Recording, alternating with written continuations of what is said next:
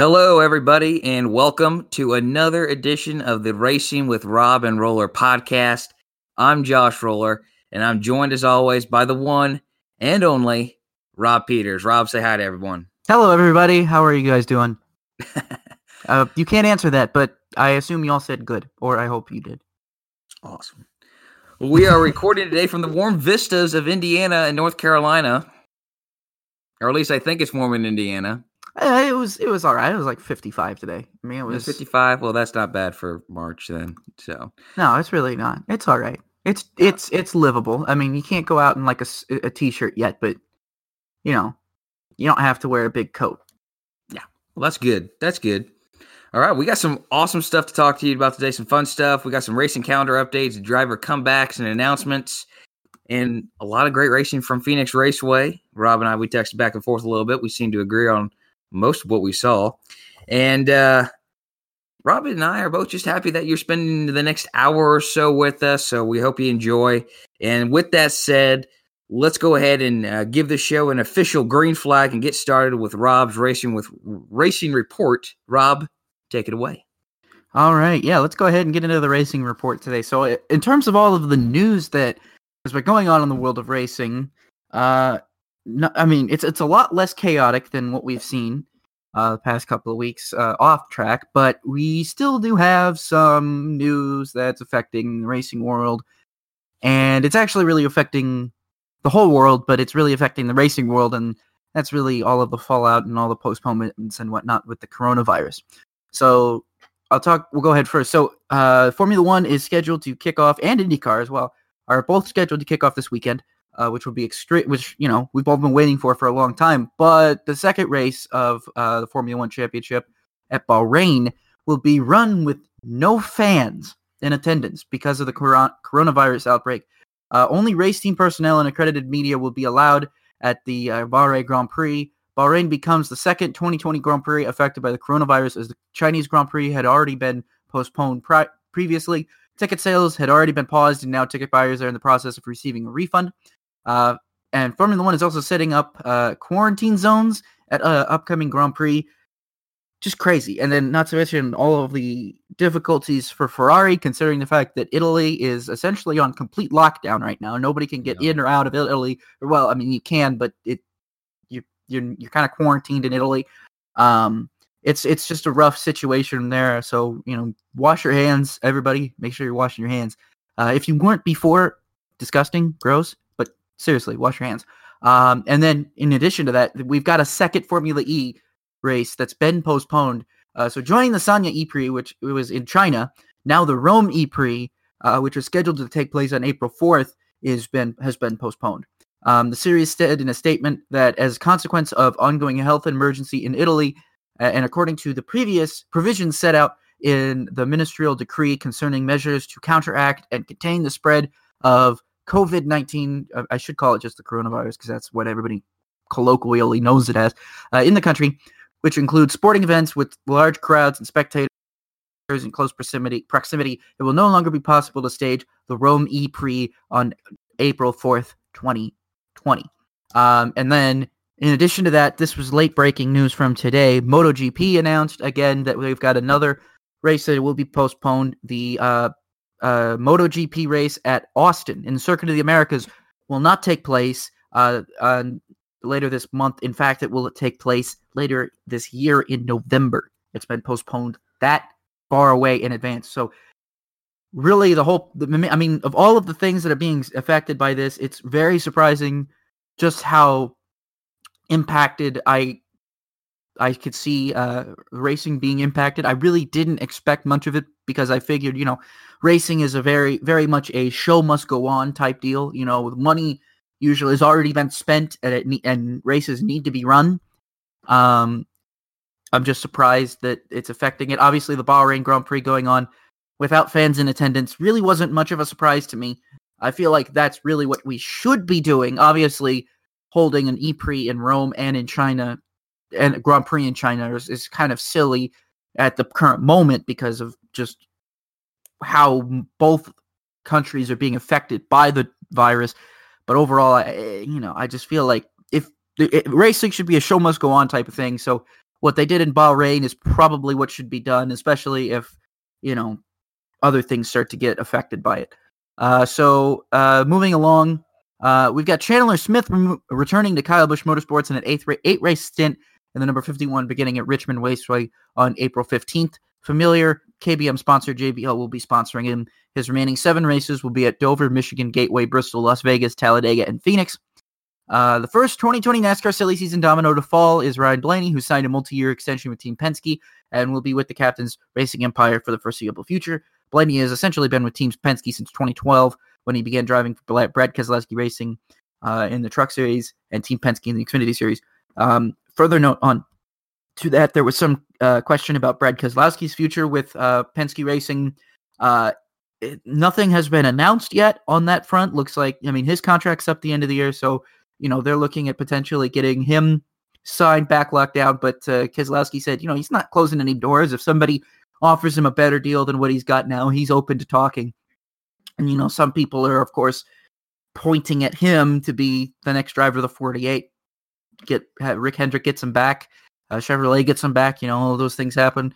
Do I see that happening? No, I think he'll be happy with Roger Penske. But considering the fact that his 2 teammates are doing a heck of a lot better right now, and it all happened after the crew chief swaps, maybe something's playing into that. I don't know. I'm not going to speculate, but that could be weighing on his mind a little bit. Maybe one of the provisions of getting a new contract is whether or not you could find a good crew chief that he meshes with just as well as he did with Paul Wolfe. Who knows? I don't know. Not going to speculate. Don't quote me on that. Just, throwing stuff at a wall, seeing what sticks right now. Following the failure to pass anti-F1 legislation last month, F1 CEO and Executive Chairman Chase Carey, mustache guy, shared on an earnings call that the Miami Grand Prix at Hard Rock Stadium is progressing towards reality. Racers Chris Medland shared that Carey said, "We are, quote, we are thrilled with the process in the last few weeks in Miami as we have come closer to finalizing that potential tentpole event on future calendars. We're excited to partner with the NFL Miami Dolphins to bring a world-class event to the region and our second race in the U.S. So despite a legal challenge, Carey and F1 feel positive about adding Miami to the 2021 schedule. So we will see how that goes. Will they actually expand it to another date, or is another track getting the cut? I don't know. And final pieces of news here, both concerning IndyCar, both concerning Carlin Racing. Connor Daly will contest the full IndyCar schedule with the announcement that he will drive the number 59 on the ovals, except for the Indy 500 for Carlin Racing, much like he did last season. So Max Chilton, he put out a story that was quite interesting. He had an interview where, he kind of just described, I love the Indy 500 and I always want to drive the Indy 500, but because he feels like that's special, that's a special race. I want to win that. As a race car driver, you always want to win Indianapolis. That's one of your goals. But he kind of just said, but on the other ovals, there's almost no point to them. He's out there. He doesn't enjoy it. It's not having fun. He's not really, he's not really the best on ovals either. He's better on road courses, and he'll admit that, even though I think he's better on ovals, but that's where he sees it. So, he's just like not interested in doing ovals. And I totally understand that. And I think it speaks to his character too, that he still wants to do the Indy 500. Like, he's not saying I hate ovals. He's just saying Indy is the only one that I actually have fun at, and I think if you're at that point where in your career, where if you're not having fun, and really at all, if you're not having fun doing what you're doing, then you shouldn't be doing it, and that doesn't matter in racing, that matters in life. If you're doing something that you're not having fun doing, why do it? So I don't really blame him on that one. So Connor Daly is going to take over for all those other ovals. Even the short, the one super speedway is Texas, and the rest are short tracks. Who cares? Whatever. IndyCar will fix that later, I hope. Penske better. And then who will be teammates to Daly and Chilton? It will be Felipe Nasser. Felipe Nasser, the former Formula One driver, he's been doing some time in sports cars and over here in America, actually. So the Brazilian will contest a full IndyCar season in the second Carlin Racing car. So that was announced today. So that's all for Rob's Racing Report, and I think that's just about all the news that happened this week. It was kind of a lighter news week than in the past, but still some pretty interesting nuggets that came out of the grapevine tonight. So, Josh, I think we should move on. Yeah. And talk about our featured paint scheme. Let's do it. And this week we're doing the 2002 Formula One season. It's been a while since we did an F1 featured paint scheme, and I like your choice, and I really like my choice. So, Rob, why don't you go ahead and share everyone who you picked? Yeah, I'm a big fan of this one. So I have picked the Williams FW24. I've always liked this one specifically. I mean, in terms of 2002, good Lord, the competition was just terrible. I'll explain that a little bit later, but it was a relatively successful car. The compact sponsored blue and white car finished second in the Constructors' Championship. Drivers Pablo Montoya and Ralf Schumacher saw a fair share of podiums this year, but only Ralf was actually able to win a Grand Prix when he won the Malaysian Grand Prix. So here's why I talk about this, is because 2002 is notoriously known to be one of quite possibly the least competitive season in Formula One. Ferrari won all but 2 Grand Prix. Michael Schumacher winning the majority of them. And in fact, Michael Schumacher never finished off the podium. He finished first or second in all of the races except one, where he finished third. Rubens Barrichello didn't have as good of luck, but was still winning Grand Prix. And of course, Austria, whatever happened in Austria, and then whatever the heck happened at the U.S. Grand Prix that year, both were just Ferrari just playing games with us all, just not really stuff anybody likes to see. If you're not familiar with that, at the Austrian Grand Prix, excuse me, Rubens Barrichello was asked to pull over for Michael Schumacher to win the Grand Prix, and Michael was angry about that. Michael was like, "No, Rubens outdrove me. What the heck are you guys doing? I didn't ask for this." And Ferrari was like, "Oh, but we want you to win the championship." And Michael was like, "Rubens drove a better race than I did. Why can't he win the race? He won that race fair and square." So Rubens ended up, Michael ended up insisting that Rubens take the top step of the podium. And F1 didn't like that. The FIA did not like that. They actually fined Michael for doing that. But he didn't feel he won the race. He felt that he didn't win the race. And as a result, and I don't know if this was getting back at Ferrari or if this was just because the championship had been over for several months at this point, but at the U.S. Grand Prix, they essentially staged a close finish where Rubens won the race and Michael finished second, and Michael felt that was his way of making it up to Rubens. But how is that making it up to Rubens when he basically pulled over and let Rubens beat him to the line in a manufactured photo finish? Formula One 2002 was weird, man. It was very weird. But yeah, so Ralf Schumacher won the Malaysian Grand Prix, and then David Coulthard won the Monaco Grand Prix. And that was it. Everything else was won by Ferrari. So for Williams to finish second in the Constructors' Championship, that must have meant they were the best of everybody else. I mean, Ferrari wasn't on a whole other level, but if Ferrari wasn't in there, it would have been Williams that was the top team that year. So that's why I picked that, because I'm sure in some other world where the Ferrari car of 2002 just is terrible, Williams wins everything, and I'm sure either Juan or Ralph has a World Drivers' Championship. So, Josh, who's your pick? I'm curious. Even though I already know, but I'm sure other people are curious, is what I meant. I'm going with the Jaguar R3 for Jaguar Racing F1 team. The car was half white, half metallic green. I love that metallic green. And the rims were painted this bronze color.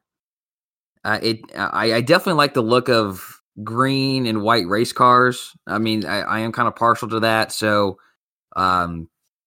Chase Elliott's car this past weekend in Phoenix was pretty good looking to me. I know that's probably not everyone's favorite, but I do like that. But I do like them when they're done right. And the rims left something to be kind of desired, in my opinion. I thought it would be good if they had like red.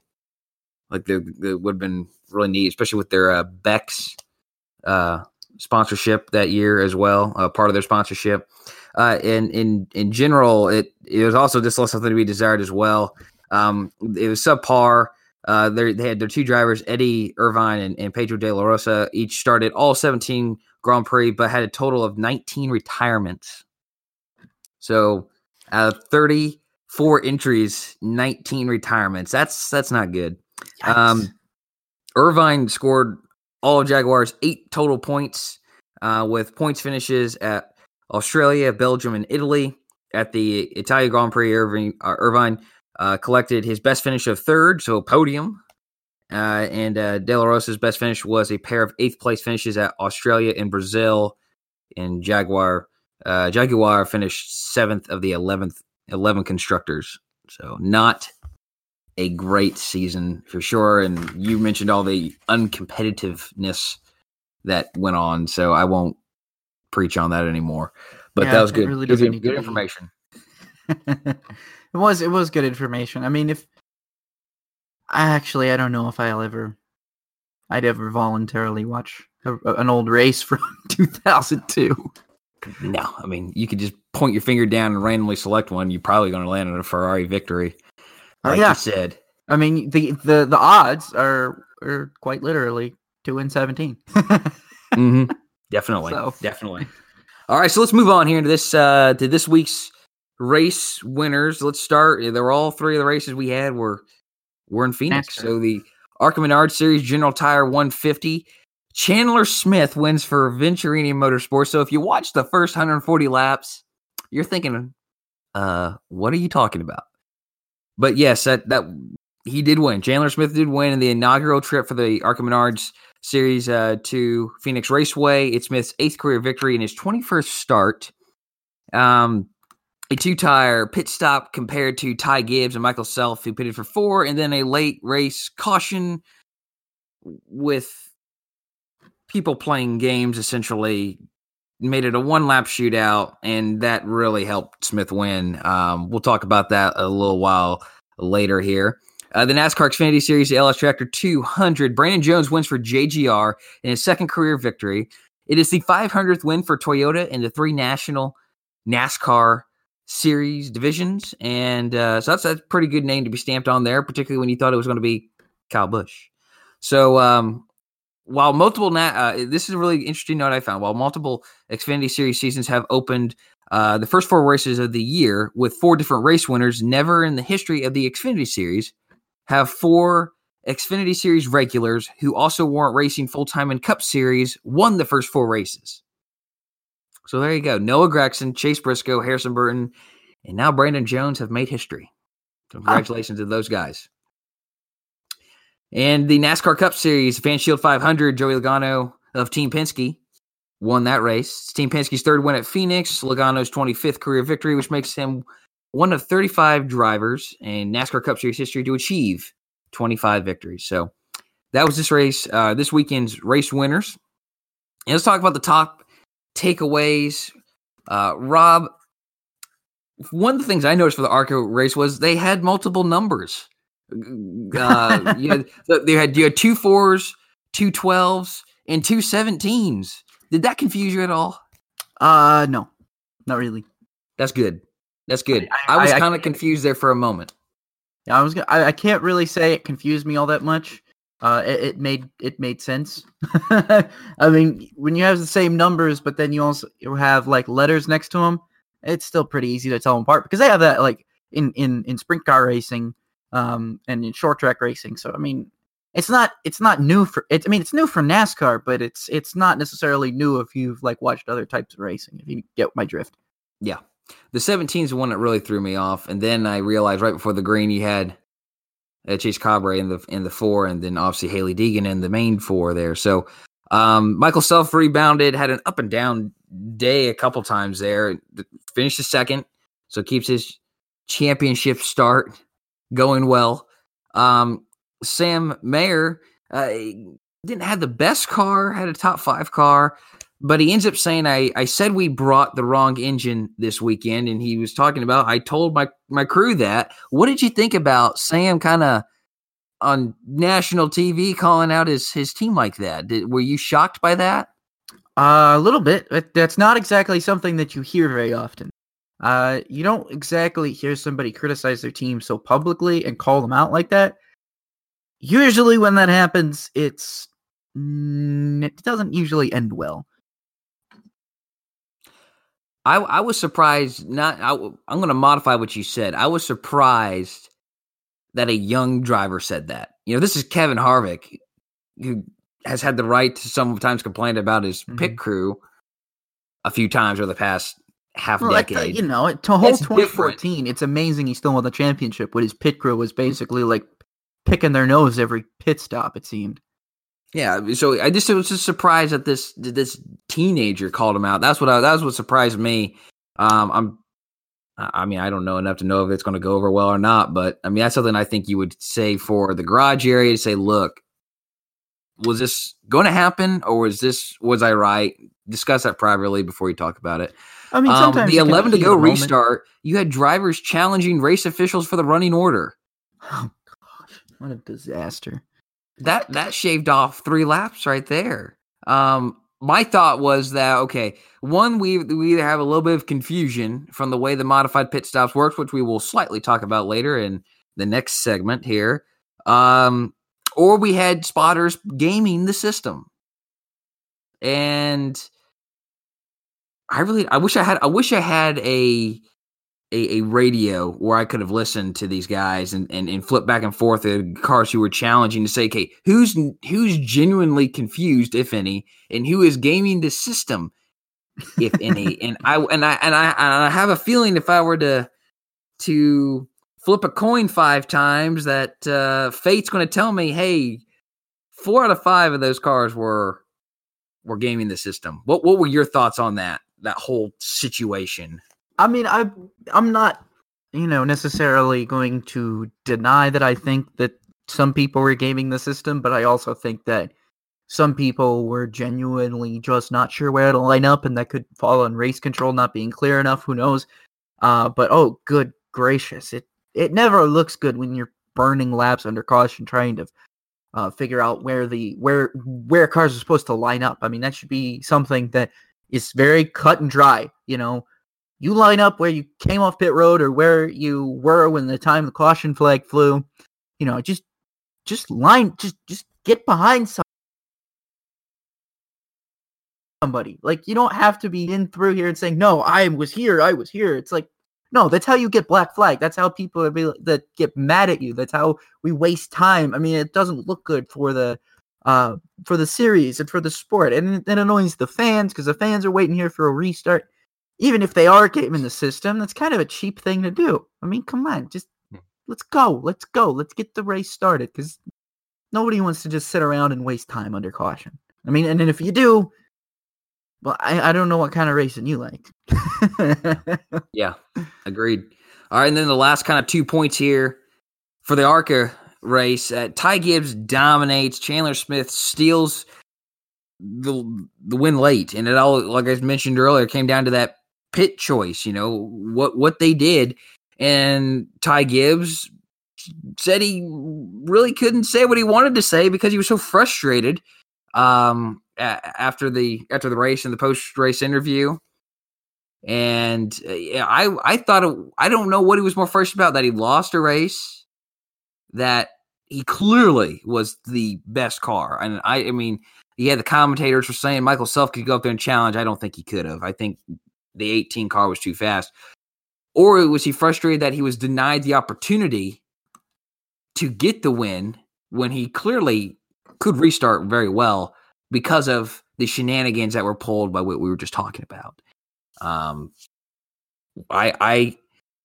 don't know. I feel like I thought he could have handled the interview a little bit more grace, in my opinion. But I definitely, if I was in his position, I would have been frustrated by the shenanigans of my fellow competitors. No, yeah, I'm in complete and full agreement with you on that one. I mean, it's just infuriating when you have to deal with something like that. That's not. I don't blame Ty Gibbs. I can't blame Ty Gibbs, really. No. All right, so the Xfinity Series got a couple points here with Ross Chastain. I don't think he ran a clean race at all this year. It's just been race weekend, because he had a decently fast car. All right, don't think he had a race winning car, but then he had that power steering issue. And then how many wrecks did Ross Chastain avoid on Saturday? And he still comes up and gets top 10. You know what I've always figured, I think Ross Chastain he's got a really good, he's in really good equipment now. He's obviously, he's in really good Xfinity equipment, and he has an opportunity to really show what he's capable of. But I think he's just putting so much pressure on himself to perform. I think I saw that in the Daytona 500. He was kind of laid back, and then he went when he needed to. And I think he just puts a little bit too much pressure on himself when he doesn't need to. You just got to take things a lot easier. Guys, I mean, we all know what Ross is capable of. I think every fan, we know what Ross can do. We know he's a good driver. We know he's capable of winning races. We know he could win a championship if he wanted to, especially in this playoff format. But he doesn't need to be so hard on himself. I think he made a lot of mistakes this weekend because I think he's just making his life more difficult than it needs to be. I think if he just relaxed and just said, all right, every time I'm out here in the cup race, every time I'm in a truck, I need to just be whatever. I need to be relaxed. I need to be focused. And when I'm behind the wheel of an Xfinity car, I need to be like, yeah, I'm going to win this thing. You got to have an attitude of I'm going to win this thing. And I'm going to bring home the checkered flag or the steering wheel. Have one of those kind of mindsets. Change your mindset.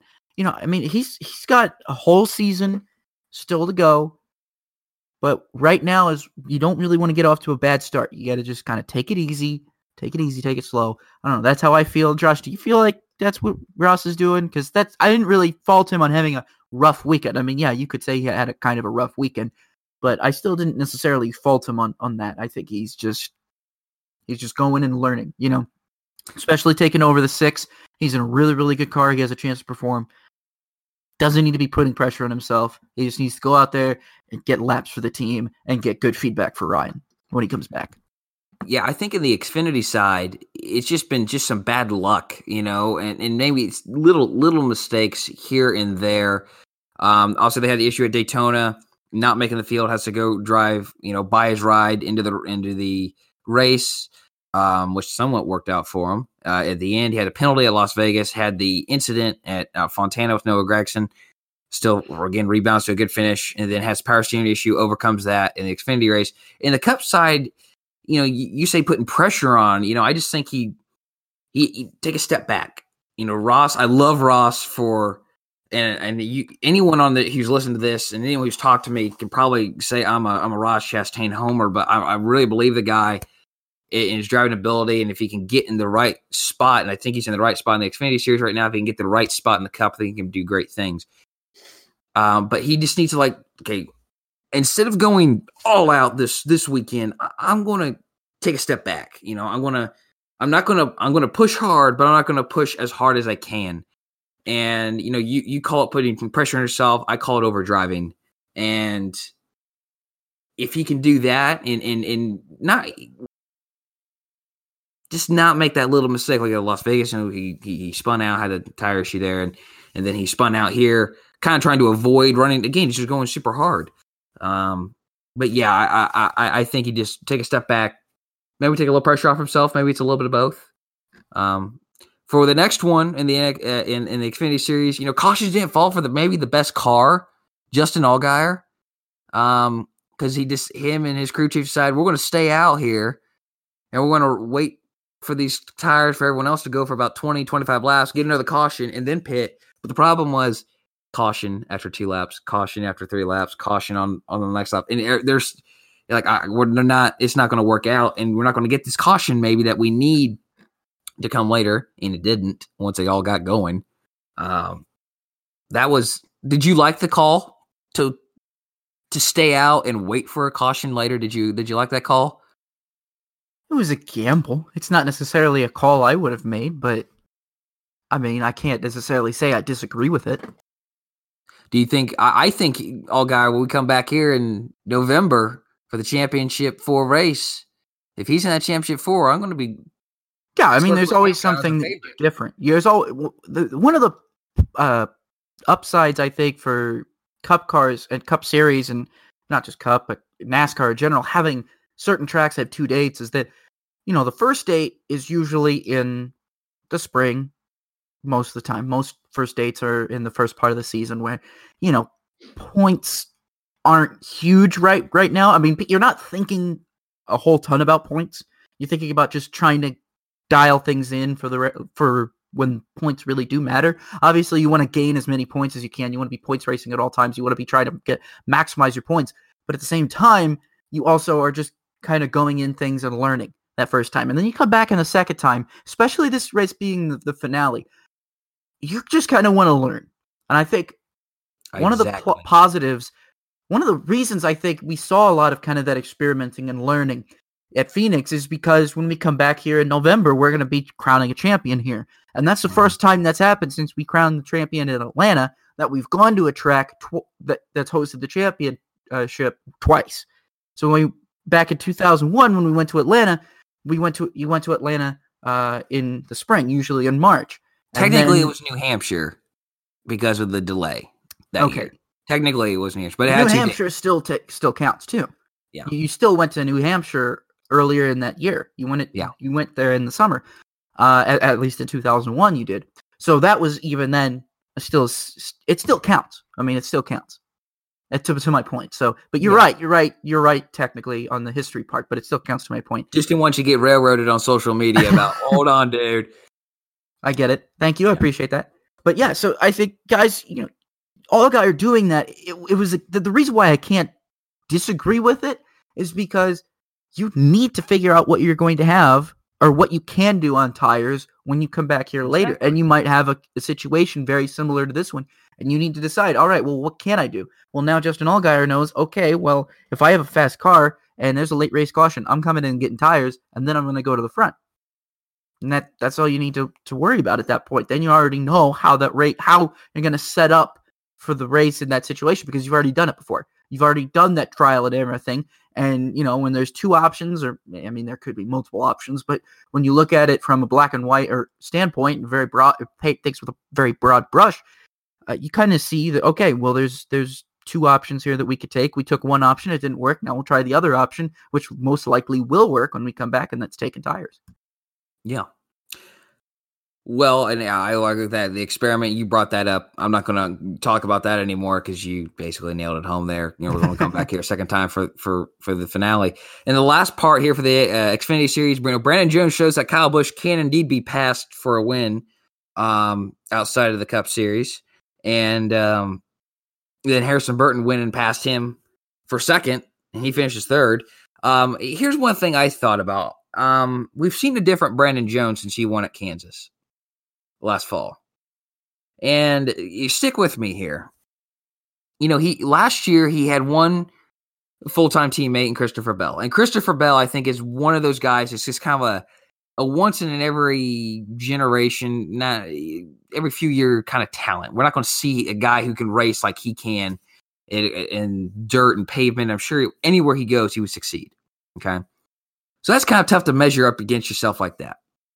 But now Brandon Jones has two full-time teammates in Harrison Burton and Riley Herbst, who I would classify as the sub-generation after him. And he is still in an Xfinity car. So he needs to kind of step it up a little bit. He goes, like, if I can't beat the guys who are in the sub-generation after me, because I would think Bell and him are about in the same sub-generation, all right? Brandon Jones and Christopher Bell, that is. And then Harrison Burton and Riley Herbst, now teammates, are in the sub-generation after. He's got to win. He's got to prove, like, I'm worthy of moving forward. Because now I got these two young guys who's Harrison Burton has already won. What his 11th or 12th start, he's won a race. It took Brandon Jones his fourth year to do that. So he needs to step up his game and prove, hey, I am the senior leader in the Xfinity garage for Joe Gibbs Racing, and I can win races and I can compete for a championship.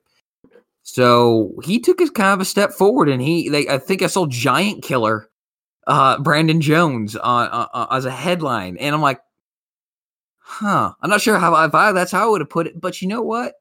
I like it because he kind of brought down a guy who's almost won 100 races in that series. Good for him, and now he's got himself locked into the playoffs.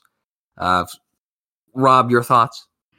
Well, I think what you're saying here is interesting because if anything, that's to me, I feel like that makes it almost worse for Brandon Jones is that, he was able to win one at Kansas, But throughout the whole time when, his teammates were winning races, he was not. I mean, for the majority of the time when his teammates were winning races, he was not. Now, all of a sudden, the competition level in the Xfinity Series has gone from having a big three that is really hard to beat to now kind of being up in the air. And really, it's almost unpredictable who's going to win each week.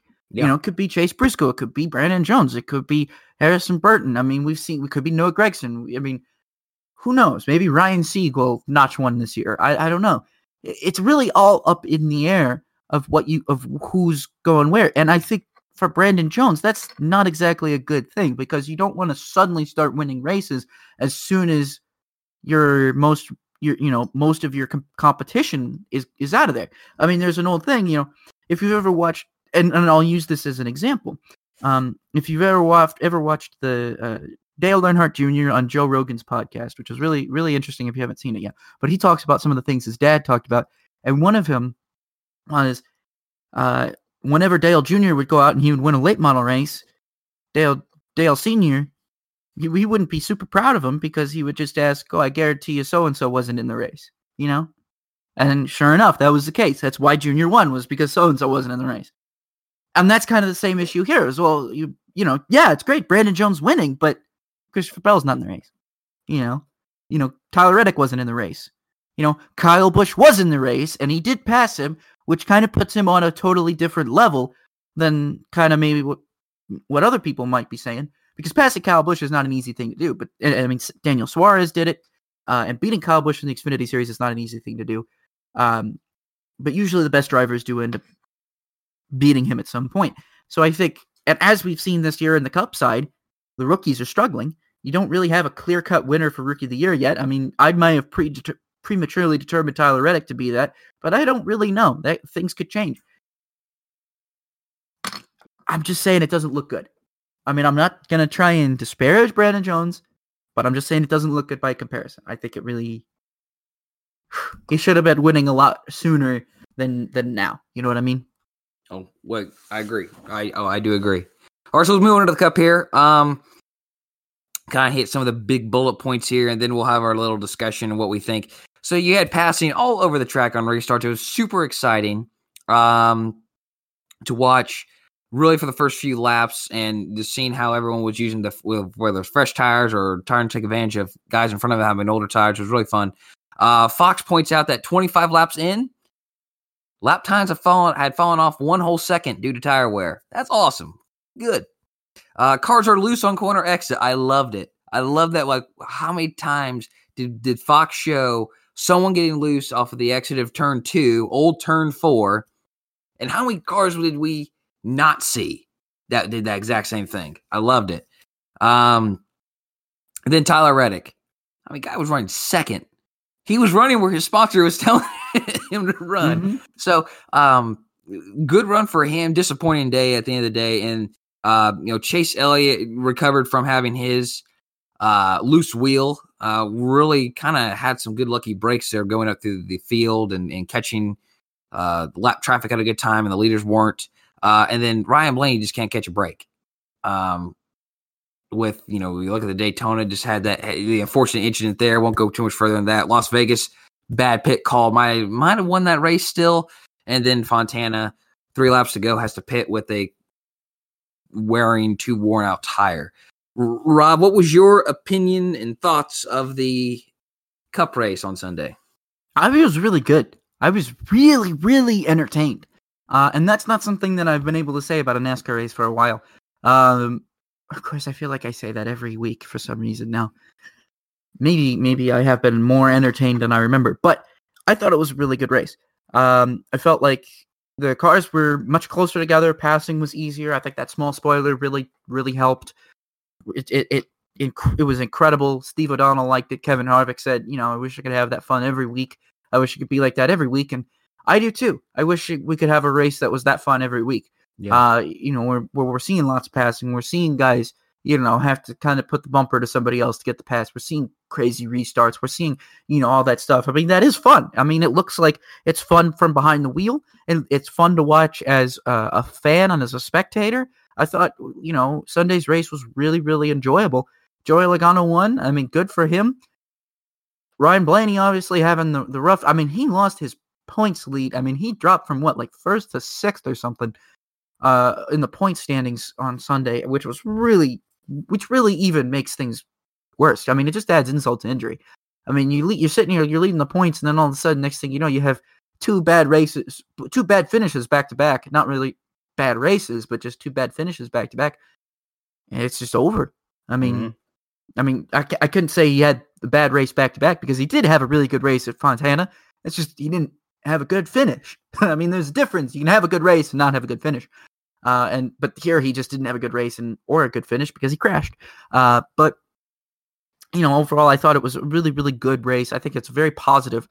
And we'll have to see where this goes because I'm not sure. I like this. I like kind of what NASCAR's doing. Definitely the package has gotten a lot better. We'll have to see if they're able to put together something that's very similar to this for the next gen car because, with every new generation of car, of course, I'm always worried, how is it going to race? How is it going to race? I was worried about the Gen 6 when it came out. How is it going to race?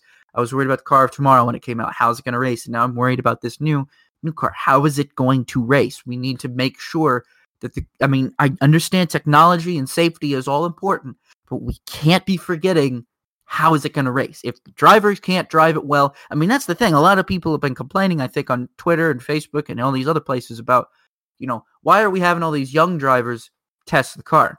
Why don't we have any older drivers? Why don't we have any veterans test the car? Like, why is Kevin Harvick not out there testing the car? Why is Kyle Busch not out there testing the car? Of course, Clint Bowyer is now testing the car finally, but why did it take us so long to get to Clint Bowyer? Why did we have to go through Austin Dillon and William Byron and guys who haven't been racing, who haven't raced multiple different types of car? Clint Bowyer is somebody who started racing the car of yesterday, moved up to the car of tomorrow, and then Gen 6. Why can't we have somebody like that who has a lot more of things that he could compare it to? So, that's kind of why where I'm thinking of that way. Seems positive. I'm happy with it, though. I think it'll make for a very good finale race. I was very skeptical at first because I still felt like Homestead was the perfect place to house a finale race. It's a perfect racetrack. It's a perfect oval. The racing is really good. There's multiple grooves. I mean, and it's a perfect setting and backdrop, and I was worried. I was like, man, Phoenix, it hasn't put on that greatest shows. It hasn't been really easy to pass there the last couple of seasons. And even with the whole, they call it a reconfiguration, but it's really not. All they really did was move the start-finish line and then move where the grandstands were. Atlanta was a reconfiguration. Like, they changed the entire way of how you drive that track. The way you drive Phoenix is still pretty much the same, except where you start and end your lap. I don't know. Anyway, that's what I have to say about that. It was a very good race. I was impressed and I was entertained. I think you got to chalk it up to a win for Low Downforce. Low Downforce is great. Everybody on Twitter, like after the race, immediately, drivers, fans, journalists, didn't matter who it was, engineers, everybody saying Low Downforce, high horsepower is what everybody wants. Everybody likes that. I'm the same. I've wanted that for a long time. I want the cars to be going fast again. I want to see cars, break speed records at certain racetracks. But also I want to see the cars be difficult to drive. I don't like when they're sucked to the ground like that. I like it when it's harder to drive. Because then that's how the cream rises to the top. Why did we see most of the drivers that were up front were past champions? Kyle Busch, Joey Logano, Brad Keselowski. I mean, guys that are Kevin Harvick. Guys that are truly at the top of their game. And even Jimmy Johnson was looking really good out there. But guys that, have really good success with the cars are sucked down to the ground, they're not doing so well. And I think that's what people want to see. That's what I want to see, at least. Yeah, rising to the top. Yeah, and it was a really good combination. You had the good tire wear, low downforce. If NASCAR is set on having 550 horsepower, you have to have low downforce. You have to have low downforce. And you need to have tire wear. You need to make these cars difficult to drive and not suck to the ground, as you put it. Again, I enjoyed the race. I loved it. I loved every minute of it. And even in the long green flag stretches, there was stuff going on around the track. We had guys getting loose, getting in the wall. It reminded me of a race 15 years ago. And while it may not be an exact duplicate of one, and the way everything played out inside the race cars and played out on the track, it was very enjoyable for me to watch. And the Tyler Reddick point, man, I did not think he'd be running this good, but he has had a couple races now here or 3 races really, where he has ran up front. And where we thought Christopher Bell and Cole Custer would be running a little better.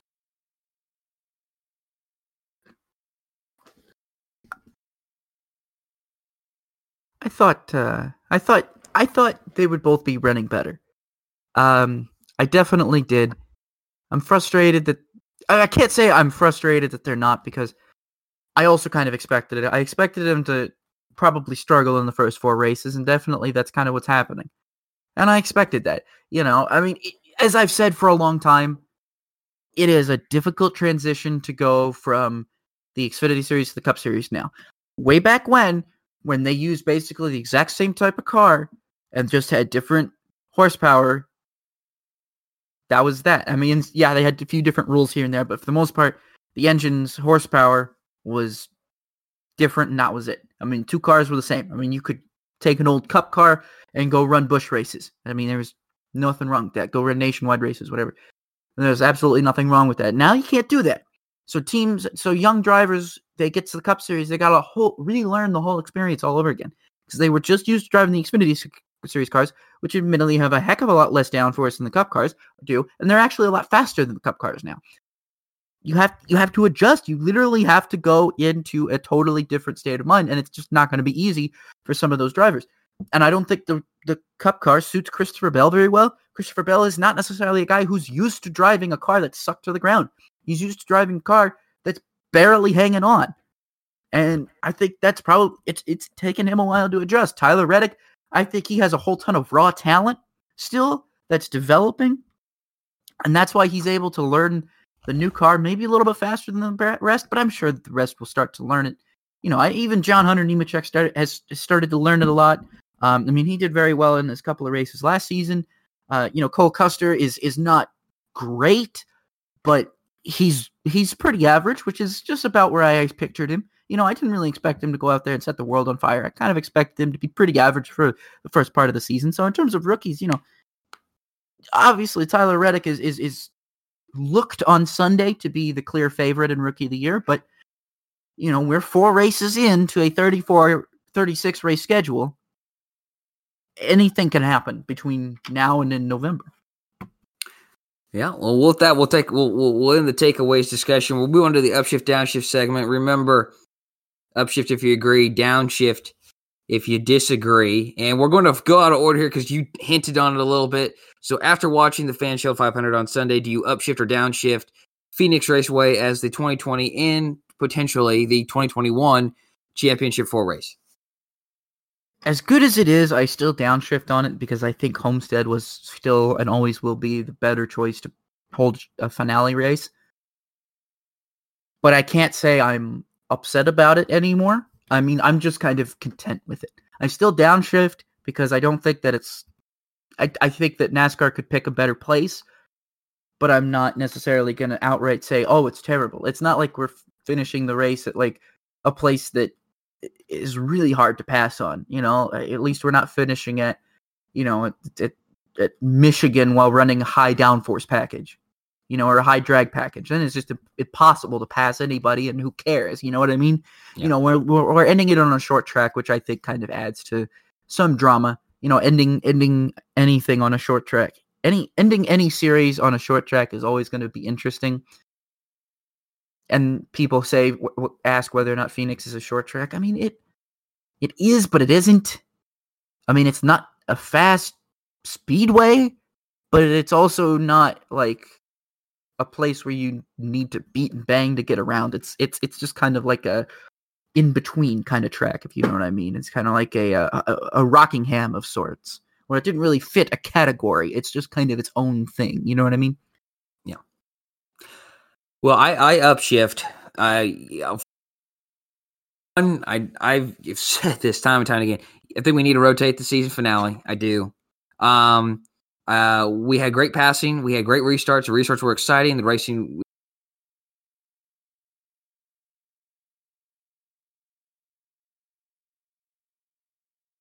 race last year wasn't the greatest in the world and haven't been the greatest. The restarts are fantastic. You're able to Hold go on, Jeff, wide. you cut out just a little bit there. Can you repeat what you just said? Yeah. So I upshift the restarts were exciting. The racing was all around, even throughout the entirety of a run. Are you going to have 15 passes a lap? No, but you didn't have that from Homestead either. I like that the package worked well. This experiment worked well, and I didn't think the Homestead races the past few years were that great either. They weren't bad, but they weren't great. They weren't fantastic. And I agree that they should rotate the season finale. So for me, I upshift. I like it. So for the next one here, we'll go ahead and duck on back to the ARCA Menard Series. NASCAR got their first taste of the modified pit stop in that race on Friday night. On a restart with 11 to go, many cars challenged race officials for their restarting position, going 3 and 4 wide behind the pace car. Do you upshift or downshift the new pitting under caution format, which, to remind everyone, you don't lose positions when you pit unless people stay out. You come in, you're the first car that comes in, you're the first car that's going to go out, basically, and line up unless people, again, stay out. And if you want to take 4 tires, you have to come back in again. So do you upshift or downshift this format for the lower divisions? Well, I mean, it's just been one race, so I don't really know if it's I'm kind of neutral on it right now. I'm going to shift into neutral if I can, because I really just don't know. I don't really have an opinion. I've seen it happen once, and the one time when it happened, it was kind of just a complete disaster. If it happens again and I watch it and it's more streamlined and everything gets worked out and I keep watching it, I'm sure by then I'll probably have a more firm answer for you. But right now, it's hard to say. It's hard to really form an opinion on it because the only time I've seen it, it's been kind of a disaster. But I don't want to downshift on it because I don't want to immediately say that after one race and one try with this, it's bad. When I don't think that's the case. Well, yeah, I agree, 100% neutral. Again, we talked about it. Was it gaming the system or was it confusion? NASCAR and their officials might go back and say, okay, could we have explained this better? Was there a way we could convey, hey, this is what we're doing? Is there a procedure we can do better during the process? One thing I noticed, didn't really notice it in the Arcus side of the weekend, but in the Cup side, you had guys exiting pit road and like coming out midway through the rest of the field passing and going by pit exit because you're shortcutting. So was it an issue at the track, and the procedures are going there, or was it, a complete explanation? So for me, I neutral it as well. We'll see how it works out later.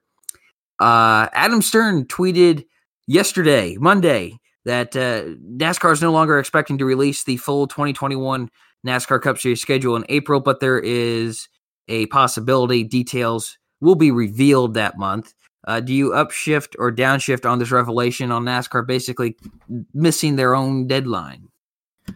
Well, I think it doesn't matter if they miss their own deadline. I mean, people want to know when certain things are going to be out, and sometimes you just have to throw out a date just to appease everybody. You don't necessarily have to make the deadline. It's your own deadline. If you make it, you can meet it or not meet it. It's up to you, depending on how far along something's come. So really, I don't care. I don't care, I guess is my point. I think that NASCAR just needs to take their time and do it right and get the right tracks. I will say a few things, though. There's a few notes about this that I want to talk about real quick that I will say.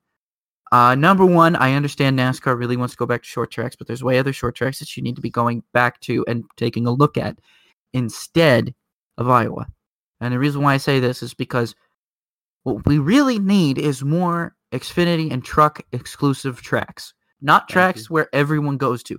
And I know NASCAR, they really seem oh, we want to put Iowa on the Cup schedule. We want to go to Iowa. Why?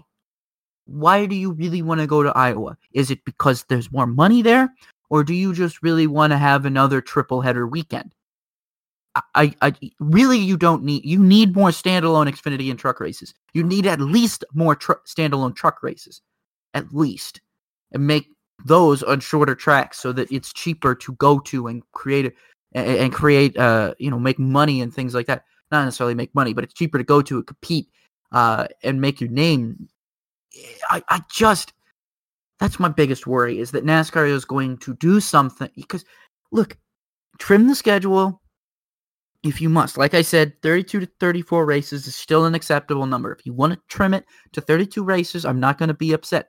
But when we're trimming more than that, that's when I'm starting to get concerned, because we still need to make sure that we've got a decent amount of tracks. We've still got to make sure that this series goes a decent amount of time. I don't want to be pulling an IndyCar here, or like whatever basketball is trying to do, where they're like, we're not going to compete with the NFL. Stop it. You're just admitting that the NFL will always beat you. Like, that is ridiculous. You are admitting defeat.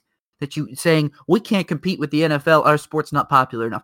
Why are they doing that? Why is the NBA saying that? Why is IndyCar saying that? They shouldn't be saying that.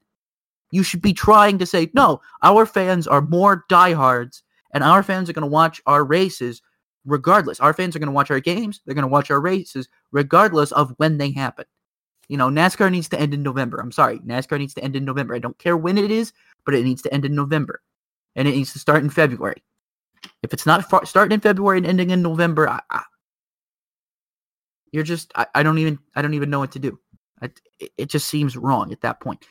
And another thing is, there's certain races that need 2 dates, and there's certain races that don't need 2 dates. And I could tell you a ton of races that don't need 2 dates, and I could tell you a ton of races that do need them. I could tell you that Kansas needs one of its dates cut, and I could tell you that Atlanta needs a second date, because what they were doing to Atlanta is still sick, I think. Like, they're moving the dates around. They gave them this terrible date. Now they give them a better date, but then that's it for the rest of the season, and we're talking about what was once one of the most popular races on the schedule. One of the most popular racetracks, one of the most famous racetracks. You have Chase Elliott back in NASCAR. You have an Elliott racing in NASCAR again. I think the Georgian fans deserve to have a second Atlanta race, because they had been able to support one for so long. They should still be able to support one for years to come. Kansas, on the other hand, why? It doesn't need a second race. It could barely support one at this point. I'm sorry, I went on a completely different tangent, but that's how I feel about the NASCAR schedule. I am very, very concerned that they are going to screw this up. There is sticking to tradition, and then there is just going completely off the radar. And I don't want them to. They need to stay somewhere in between. They can't be going completely off the radar, but they also can't ignore tradition. They need to remember that there are still going to be a lot of NASCAR fans that are not going to like a lot of change.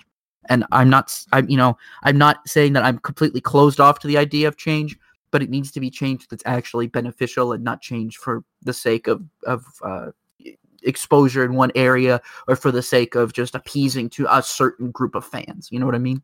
Yeah. I think it depends on, for me, I want to get it right. So for me, I'm okay with them missing their deadline. Fans are probably going to downshift because they probably had April 1st and 2nd and 3rd circled on their calendar. Yeah, I would not want that to come out on April 1st. I wouldn't believe it. No, yeah, that would be bad. That'd be a bad idea. But they're not going to cut races. I can tell you that right now, because they're not going to lose. They don't want to lose TV money. So they're going to be 36 points races somewhere along the way. You might have less than 38 weekends, or currently now 37 for 38 races, but you're still going to have 36 races. That's not going to be a problem. I agree with you. I don't want Iowa on the Cup schedule. There's AAA markets, and then there's the big boy markets. And Iowa is not a big boy market based off of where other tracks are.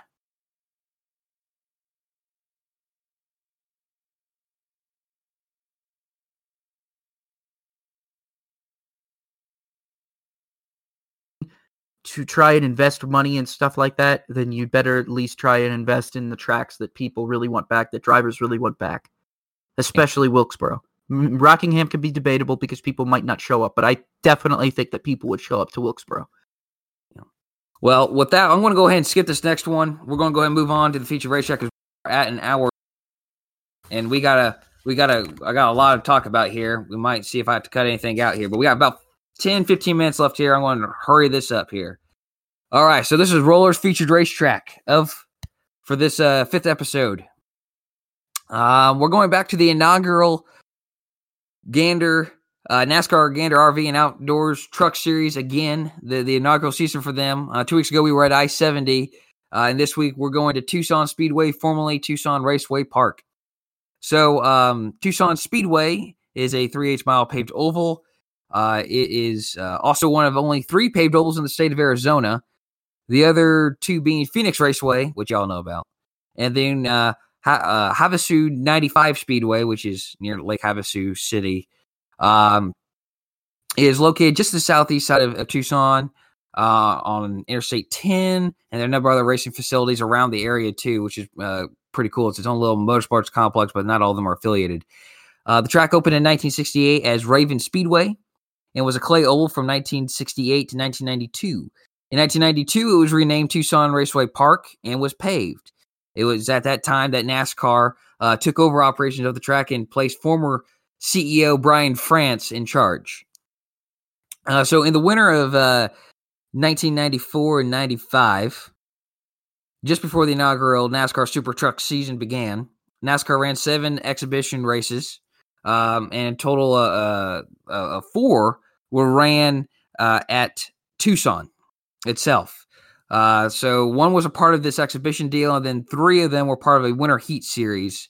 So the first one was ran on September 24th, 1994, the Super Truck Tucson 25, and was contested by 7 trucks, but only 6 actually ran in the race. 7th place finisher Mike Hurlburt did not start the race.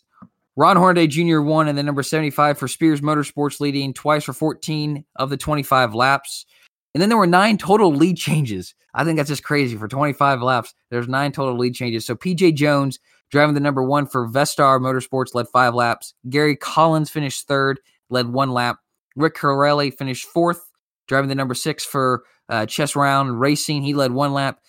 Craig Hortson, yeah, I'm going to go with Hortson on that one, finished 5th. And Rob McCochran finished 6th. Both of them each led 2 laps. So the first of the 3 winter heat races was ran on November 20th, 1994. Rick Corelli won that race, leading 107 of the 200 laps. P.J. Jones, Ron Hornaday Jr., Dirk Stevens, and Johnny Benson closed out the top 5. Sammy Swindell, at the time, he was a 2-time World of Outlaw Sprint Car champion. Later, he would win a 3rd one. He finished 7th in the number 38 for Atkins Sutton Motorsports. And he would later compete full-time in 1995 for that very same team. And then eventual 1995 inaugural Truck Series champion Mike Skinner finished 8th. Robbie Gordon finished 2nd to last and 15th, driving the number 06 for Jim Smith in that race. Second Winter Heat Series race was contested on December 11th, 1994. P.J. Jones won, leading only 23 of the 200 laps. Ron Hornaday, Mike Skinner, Rick Corelli, and Mike Chase rounded out the top 5. Ken Schrader finished 10th, driving the number 24 DuPont Automotive finisher Chevrolet for Rick Hendrick. Scott Lagasse would eventually drive that truck full-time in 1995, for those of you who were curious. And then Jack Sprague took over the 24 in 1996. And then roughly just 1 month before the inaugural Truck Series season began, inaugural could be a drinking word in this featured racetrack this week. I gave everyone a warning on that one. But the final one was ran on January 1995. Mike Skinner won that race. Ron Hornaday Jr. was in tow. And 2nd, Rick Corelli, Johnny Benson, and Gary Ballou finished 3rd, 4th, and 5th. Tucson Raceway Park would host 3 NASCAR Truck Series races officially, one each year from 1995 to 1997. It served as the second ever race in April of 1995. Ron Hornaday Jr. won that race, his first of 51 career Truck Series victories. He drove the number 16 Action Diecast Chevrolet for Dale Earnhardt. In 1996, Mike Skinner went to victory lane in the number 3 GM Goodrich Services Chevrolet for Richard Childress, and what was his 9th career win. Ron Hornaday Jr. repeated. He won the 3rd and final race there at Tucson. This time he's in the number 16 Napa Brake Chevrolet, again for Dale Earnhardt. A total of 32 trucks competed in the Napa 200 that day, but 21 trucks failed to qualify or withdrew from that race, including Tammy Jo Kirk, Tony Roper, Steve Grissom, Terry Cook, and Lance Norrick. Tucson served as the home of the TV program Winter Heat Series, which was a launching pad for many future stars such as Greg Biffle, Kurt Busch, and Matt Crafton. It ran from 1994 to 1999. ISC sold the track in 2002 to Deary Sports West, who then sold it in 2005 to Dan and Joyce Ruth, who themselves again sold the track 3 years later to Mark Ebert. Both those parties, the latter, did a series of improvements to the track. The track closed in 2010, but did reopen after receiving several upgrades in 2013 by new owner John Lashley. It would rejoin the Whelen All-American Series in 2014, which is kind of that national deal that NASCAR puts on. In 2015, it rejoined the K&N West Series schedule, now the ARCA Menard Series West, and ran a single race each year from 2015 to 2017, but was upgraded to a doubleheader in 2018 and 2019, but sadly Tucson was not included in the 2020 ARCA Menard Series West schedule. All right, so there is the Rollers Featured Racetrack for this 5th episode of the year. I liked it. Learned a lot. Anything from the inaugural Truck Series schedule is just A+ in my book. Those stories are all, I can't imagine how awesome how awesome stories some people have of some of those early tracks. Oh, yes. And just that early years of the Truck Series, I'm fascinated with. Wish I knew more about. And anytime I get to learn more is pretty neat. So what's in the windshield? We got a full slate of races this weekend, folks. Run to the grocery store on Thursday or Friday, because races are all on Saturday and Sunday. So make sure you run to the grocery store and stock up on food because you won't want to leave your house. The ARCA Menard Series East is at Five Flag Speedway on Saturday. Last year, when the race was part of like the national division of ARCA now, it was won by Michael Self, but this year it's on the East schedule.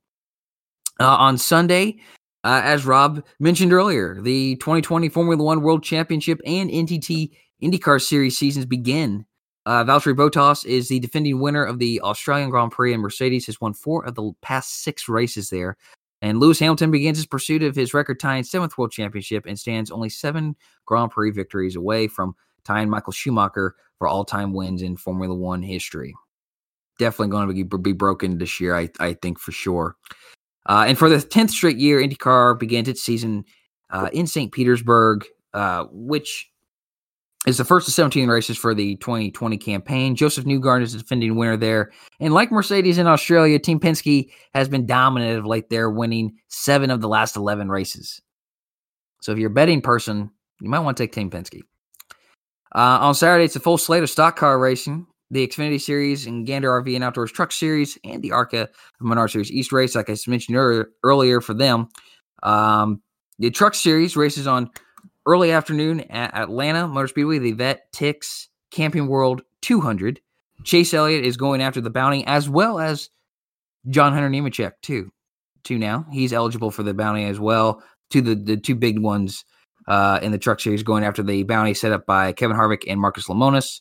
And by the way, Kyle Busch is the defending race winner, and Toyota has won the past 3 races at Atlanta. So we'll see if either of them can break that. The Xfinity Series goes on directly after the Truck Series on Saturday, the Echo Park 250. My question, can a 5th different driver go to victory lane in race number 5 in 2020? I kind of want to see it happen. I do too. I kind of want to see it happen. And then finally, the Cup Series races the Folds of Honor Quick Trip 500 at Atlanta. Brad Keselowski has won 2 of the past 3. So maybe he can finally get things rolling. He's 10th in points right now, but maybe he can finally get things rolling with his new crew chief pairing there. So with that, Rob, unless you got anything else to say, I'm going to call it a show. I think that sounds like a good idea. It's time to call it a show. Well, hey, everyone, thank you for tuning in. If you're returning, glad to have you back. If you're a first-time listener, hope you enjoyed. We hope to hear you back again with us next week. On Twitter, make sure you follow us so you know when what we're talking about, what we're retweeting and quoting and whatnot and favoriting, as well as when we post a new show. Rob is at rpeters33. That's RPEETERS 33. Myself, I'm at roller_01, ROLLER_01. And then the podcast Twitter is Robin Roller, just as it sounds. Follow us. You can see when we post the next new show. So for Rob Peters, I'm Josh Roller, and this was the Racing with Robin Roller podcast. Have a good one, everyone.